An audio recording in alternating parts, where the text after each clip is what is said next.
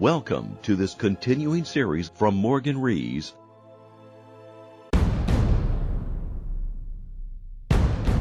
Standing in front of Windsor Castle, and I hope you enjoy what you're about to see. Windsor Castle has been a residence and a fortress for almost 950 years.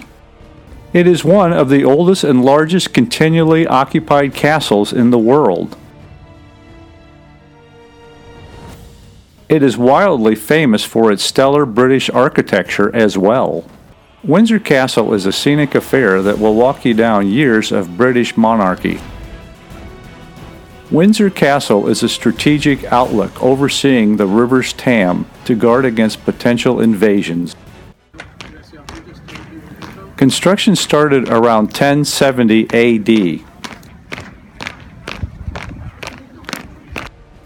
Windsor Castle stretches across more than 13 acres.